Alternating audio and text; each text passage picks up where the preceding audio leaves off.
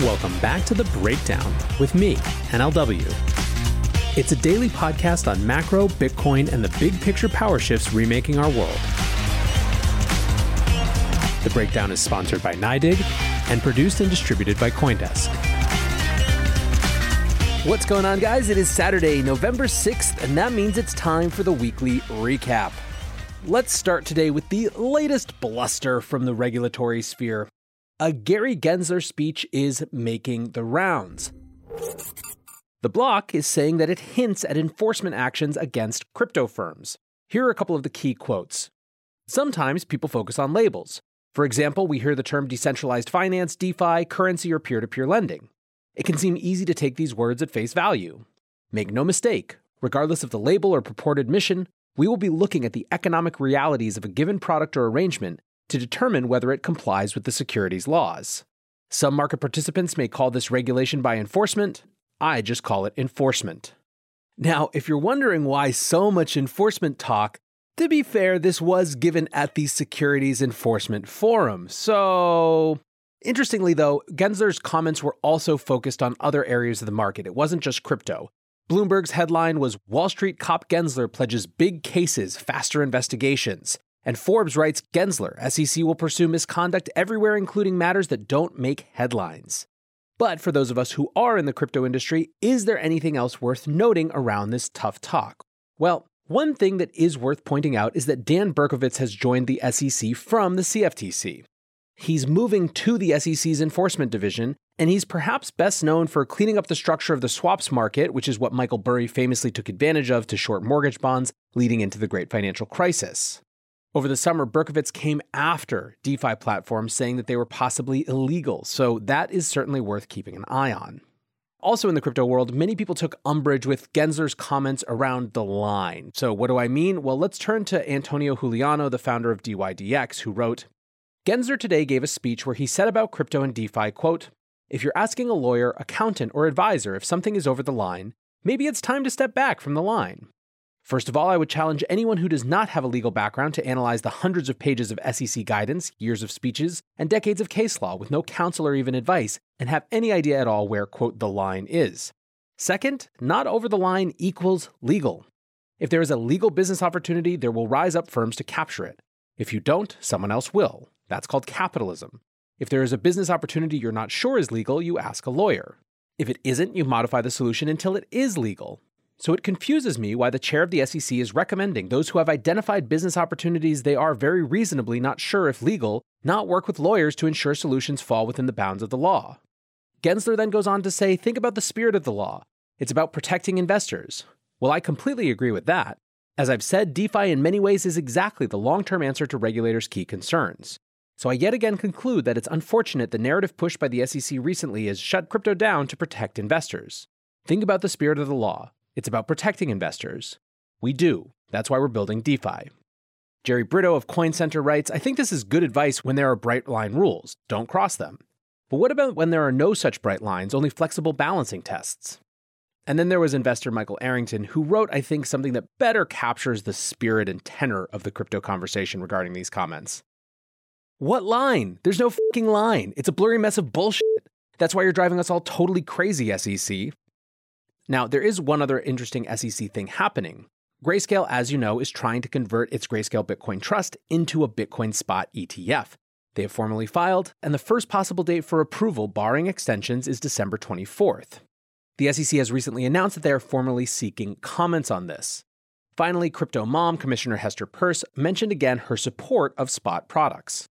At the Bloomberg Financial Innovation Summit, she said, I think by withholding from investors exposure to spot products, we're actually not helping them. We're actually putting them in a worse position. Of course, we do these product approvals on a case-by-case basis, but I do think that it's not the best for investors not to give them access to this product.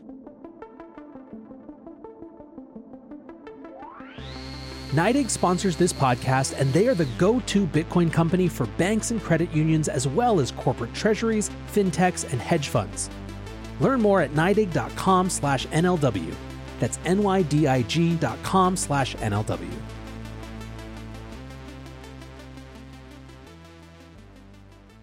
Now, moving over to another office. The Office of the Comptroller of the Currency had initiated a crypto sprint earlier in the year to review all of the various things that their predecessors under Brian Brooks did while at the OCC, including making it much easier for banks to work with stablecoin issuers. Acting Comptroller Michael Hsu said on Wednesday that the sprint had concluded, saying, "The content of these communications on the chartering decisions, interpretive letters, and the crypto sprint will be broadly aligned with the vision for the bank regulatory perimeter laid out here today. How should synthetic banking be defined? What constitutes universal activity for a crypto firm? Should certain crypto activities even be allowed to mix? What adjustments to bank prudential standards and supervisory approaches are needed to ensure that such firms operate safely, soundly, and fairly? To answer these and other critical questions meaningfully, federal and state regulators will need to engage technology and crypto firms, academics, community groups, banks, trade associations, and other stakeholders."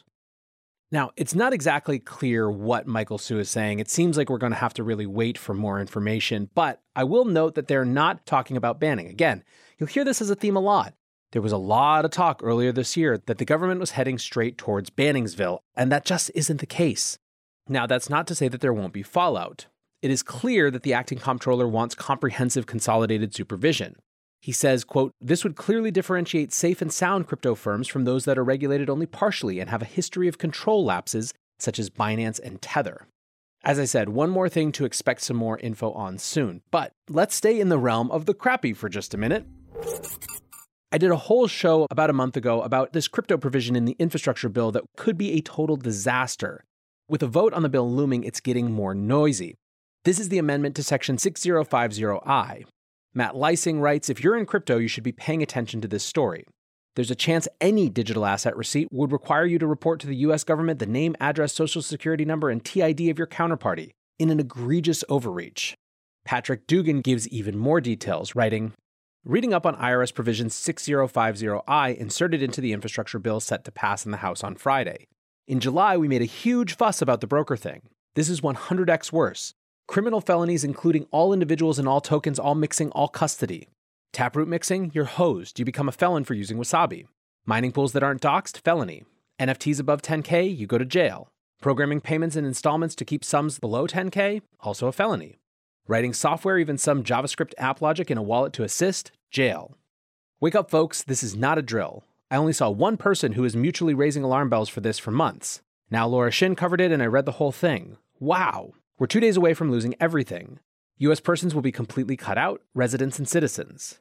Soon the only way a person born in the USA will be able to do anything in any scale with these technologies without KYCing everyone or becoming a felon will be to A, leave, and B, operate with a non-U.S. entity and ideally non-U.S. employees and directors. Then, we'll have to globally adopt some kind of decentralized minimal KYC with encrypted blinded POR, no home address docs but can confirm not U.S., and we just turn our backs to U.S. persons. Rest of the world has a spectrum of more financial freedoms and regulation requirements. This is the future. The way to avoid this scenario, where U.S. persons are living under harsh capital controls, is to raise a ruckus like we did in July, remove 6050I from the infrastructure bill, and we have less than 2 days. We need to act today to prevent this bill from passing unchanged tomorrow. Neeraj from Coin Center writes, "We're on it. If it becomes law, big if because of larger political issues, we would likely challenge it in court." Jake Chervinsky writes, "The infrastructure bill is heading for a vote in the House. Yes, the crypto provisions are just as bad as they were months ago. Yes, the impact of Section 6050I has been underexplored. No, you don't need to call your reps. The political reality is it's out of our hands now. Importantly, nothing will happen right away. The crypto provisions don't go into effect until 2024 for fiscal year 2023 reporting. We can try to get them repealed or amended before then. They also need rulemaking from Treasury to define their scope. We will be active in that process. I'm as disappointed as anyone, but strategically, it's crucial we understand when to fight and when to keep our powder dry. We made a big impact in DC during the Senate vote. That was our shot and we made it count. The broader politics have taken over now. There's a long road ahead, including 2022 midterm elections that could significantly reshape Congress and its attitude on crypto. So don't get me wrong, we shall fight. We shall fight in Congress, we shall fight in the courts, we shall fight in the fields and in the streets. But there's no fight to be had today that's worth spending the ammunition. Regardless, I'm as optimistic as ever that ultimately good policy will prevail. We have the best people on our side. For now, keep calm and carry on." So maybe let's try to round this out with some better news and more fun things. The Bitcoin mayor race continues to heat up. As I've told you about throughout shows this week, First, we had Eric Adams, the new mayor of New York, who as early as July was talking about why he wanted to make the city a center for Bitcoin, and then reiterated that in the days after his election, even saying that he wanted to compete with Miami and Mayor Francis Suarez. Well, when Mayor Suarez said that he was going to take his next paycheck in Bitcoin, Eric Adams tripled up, tweeting yesterday, "In New York, we always go big, so I'm going to take my first 3 paychecks in Bitcoin when I become mayor. NYC is going to be the center of the cryptocurrency industry and other fast-growing innovative industries. Just wait." Now, the biggest thing I want to note about this is that he must be getting positive response to his comments, or otherwise, why would he keep engaging? There is another contender in the Bitcoin mayor race, though. Mayor Scott Conger of Jackson, Tennessee tweets, "While state law prohibits the city of Jackson from paying me in Bitcoin, I'll follow the lead of Francis Suarez and Eric Adams and instantly convert my next paycheck to Bitcoin." Of course, this isn't Conger's first rodeo with Bitcoin Twitter. He has long stated that he wants Jackson to be a Bitcoin-friendly city. In July, for example, he was looking into making property tax payments in Bitcoin. That month, he also tweeted, "Why do we accept inflation? Why don't we demand more from our federal government? 6.3% in 2 years, 172.8% in my lifetime. Every year our dollar is worth less. There is no rebound. There is only one fix to this. Hashtag Bitcoin." Finally, I want to at least briefly mention NFT.NYC. There was so much happening around this week-long event. You could see, even through Twitter, so much of the energy that was going on there. You had collections being displayed in Times Square on 60-foot billboards and millions of discussions and panels and parties. And I just wanted to close with a little thread from Batsoup Yum, who's an NFT collector and who is there, who writes, "A quick thought on NFT and NYC as I head out. I've never seen energy like this and I'm not prone to hyperbole. It felt like connection between creator and collector, which has always been there, stepped up a level because the friction in between has been disrupted. When was the last time a traditional collector had a drink with the artist in real life, or a hug and a high five, or got to paint with them at their studio, or just shared a laugh about 420, 69, dick butts, or any of the other 10,000 ridiculous things we laugh about together every day? NFTs did this. Blockchain did this.